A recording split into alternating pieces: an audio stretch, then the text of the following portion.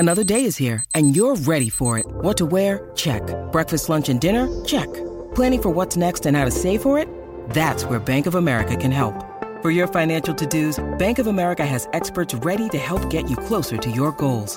Get started at one of our local financial centers or 24/7 in our mobile banking app. Find a location near you at bankofamerica.com/talktous. What would you like the power to do? Mobile banking requires downloading the app and is only available for select devices. Message and data rates may apply. Bank of America N.A., member FDIC. So today on the Trading Coach podcast, we're going to tackle one of the biggest demons in trading, and that is early profit taking, by giving you a nice little technique that I use to help stop me from making these mistakes. A quick little pause, right? We'll explain that later. But just to give you some background about this episode, this was taken from inside the New York Live Trading Room, which is something that I host every Tuesday, Wednesday, and Thursday on the Tier 1 trading platform, where we were looking at a trading opportunity. We were waiting for the close of a candle in order to take profit.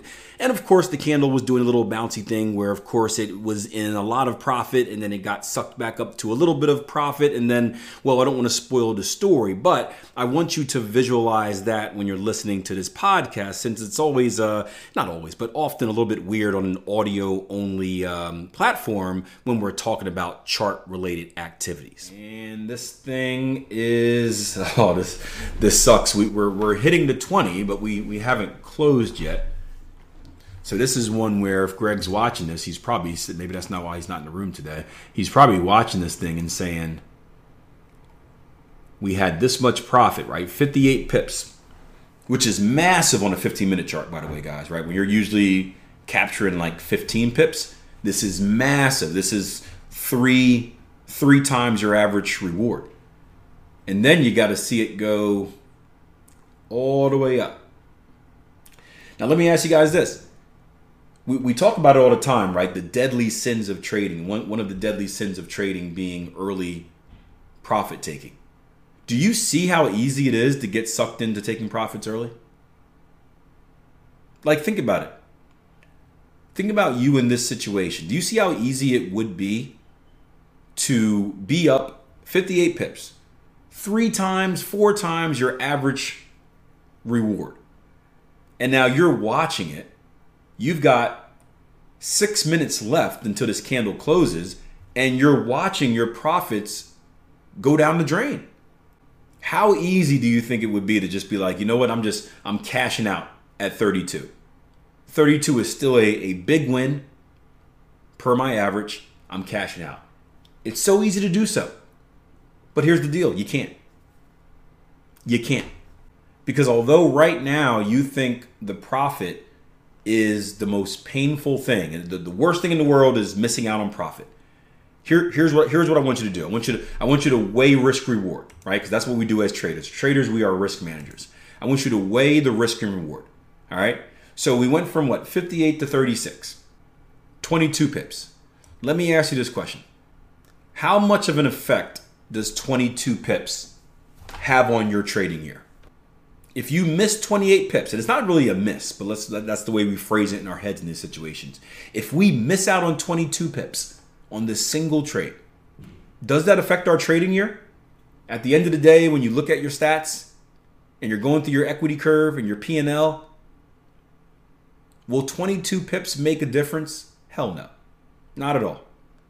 Unless you got some very slim margins, right? But no, you won't even miss it.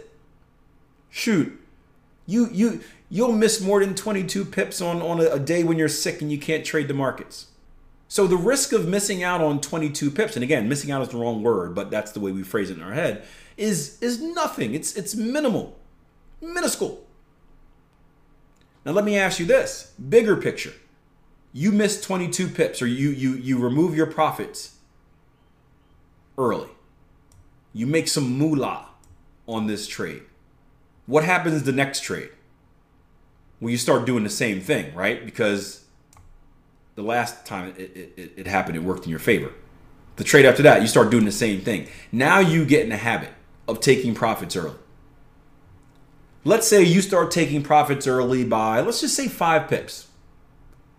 Like, it's nothing. It doesn't make much of a difference. I don't know how many trades you take per year, but let's say even if you take I don't even know how much you would take a mass. Let's say you take 100 trades a year. Let's say 50% win percentage, you have 50 winners. Let's say you've now taken profits 5 pips early on even half of these winners. Not all of them. Maybe sometimes you stay disciplined, but half of them. That's 25 trades where you've taken profits 5 pips early. You've lost out on more money by doing this bad habit than this feel-good experience. Does that make sense? And that's only if you do it on half the trades. You're probably taking it on all the trades. The point is, the bad habit is going to cost you more money than the feel-good experience now. The instant gratification, the pleasurable moment. Seeking pleasure now feels good for a second, and then it doesn't mean anything. Holding on to this trade and maybe suffering some pain feels bad for a second, but then it doesn't really mean anything. But putting yourself in a position where you're now addicted to that feel good now experience, which came from stopping yourself out early, when that becomes a habit and now you chase it, now you have an addiction. And you have an addiction to something that's going to ultimately end you up with negative results. And the funniest thing is people will justify it. Well, Akil, what if I took profits out and it came all the way back out to stop me out for break even? Then isn't it a good thing? You're just justifying a bad habit. You're just justifying a bad habit.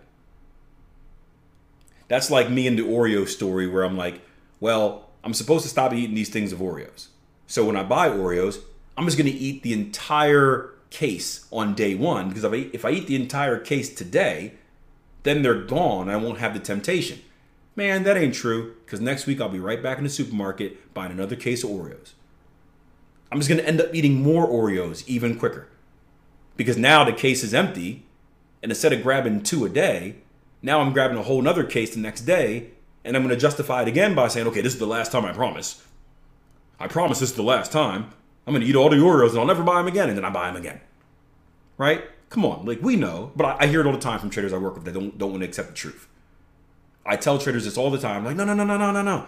This is just a one-time thing, Akil. Yeah, all right. You forget I was in the same shoe as you.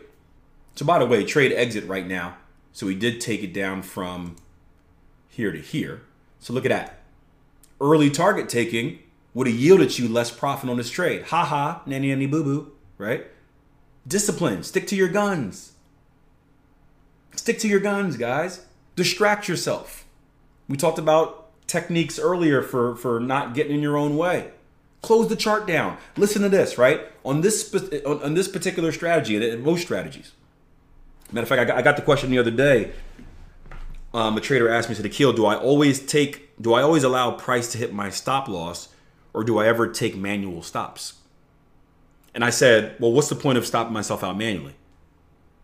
And I didn't mean it in a negative way, but a serious question. I said, why would there ever be a situation where I would stop myself out manually? Aside from like if I'm actively managing on a specific like candlestick formation, like, and if I get a specific candlestick closed and I take it out.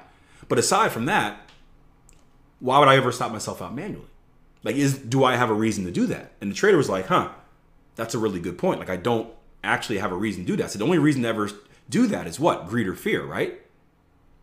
I want you to think about it. Is there ever a reason to stop instead of allowing price to hit your stop loss, which is strategically placed, is there ever a reason to stop yourself out manually?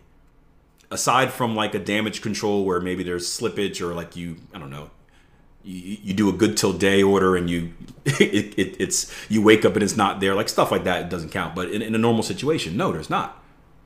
So in this situation, right, I know that my candle doesn't close, my RSI doesn't close until the 15-minute mark. We start this conversation at 8:40. There's nothing I can do until 8:45. So why do I sit here and watch it? I'm just driving myself nuts. Get away from the chart. Come back 8:44. Get the mouse over that manual exit button. And as soon as it hits 8:45, boom, push it and take your money. More money, again, than you would have had if you sabotage yourself. Bud said, Man, I had the same conversation in my own head over and over again. I told you, it's not just me, bud. I don't make this stuff up. I've been there. I've been there. I used to do it all the time. Many of these examples I'm giving, I say I spoke to a trader. I was really speaking to myself, a past version of me. But these are things we need to think about. And sometimes, and I do this with my kids all the time, is I just tell them to think about something before they do it. Like my kids do a lot of dumb stuff. And I say, well, did you think about that before you did it? And they're like, no. And I'm like, well, you should probably take a second and just think about something before you do it. And in trading, it's the same way. Before we act, because act is like this instinctual response, right? It's always emotional driven, like in action. We act and then we think. Give yourself a pattern interrupt. Seriously, before you take any type of action, it could be entering a trade, it could be exiting a trade, whatever it is, like set a timer, set your tomato timer if you used a Pomodoro. Give yourself 1 minute. And I want you to just think about your action from different angles. And then ask yourself the question, like, is this a beneficial action? And I think what you'll find is after you give it more thought, you'll be able to separate whether it's beneficial, and beneficial is big picture, versus short-term emotional. It's still ultimately up to you whether you want to cave in or not. That's the discipline part, which is hard. That Oreo sleeve is there, and it's up to me whether I could easily walk past it or I can easily grab it, right? It's still up to you ultimately, so you got to make that decision. But it's easier to make that decision when you actually think about it, do the math, and measure the short-term satisfaction versus the long-term risk, with the understanding that the long-term agenda is always the main agenda. So, good winner there. That's still a big win for this, 42 pips. Let's roll through some other Gregs. Do a couple more and I'll get you guys out of here. Was there any Gregs this morning? Euro Yen. Hope you enjoyed the show. And remember, that pause can work in many different aspects of life. It's not just trading, but even like with my kids that I mentioned. Before you're about to do something dumb or emotional, take a second, pause, think about it, weigh the options, and then take action. Speaking of taking a minute and speaking of taking action, if you have a minute and you feel like taking action to support the Trading Coach podcast, you can do so by doing a few things. 1, you can leave me a rating and a review. 2, you can subscribe, like, follow, whatever you have to do wherever you're listening to this at. And 3, you can share this on your favorite or all social media platforms. If you do, feel free to give me a tag as well at Akil Stokes RTM. Thank you in advance, and I'll see you guys next episode.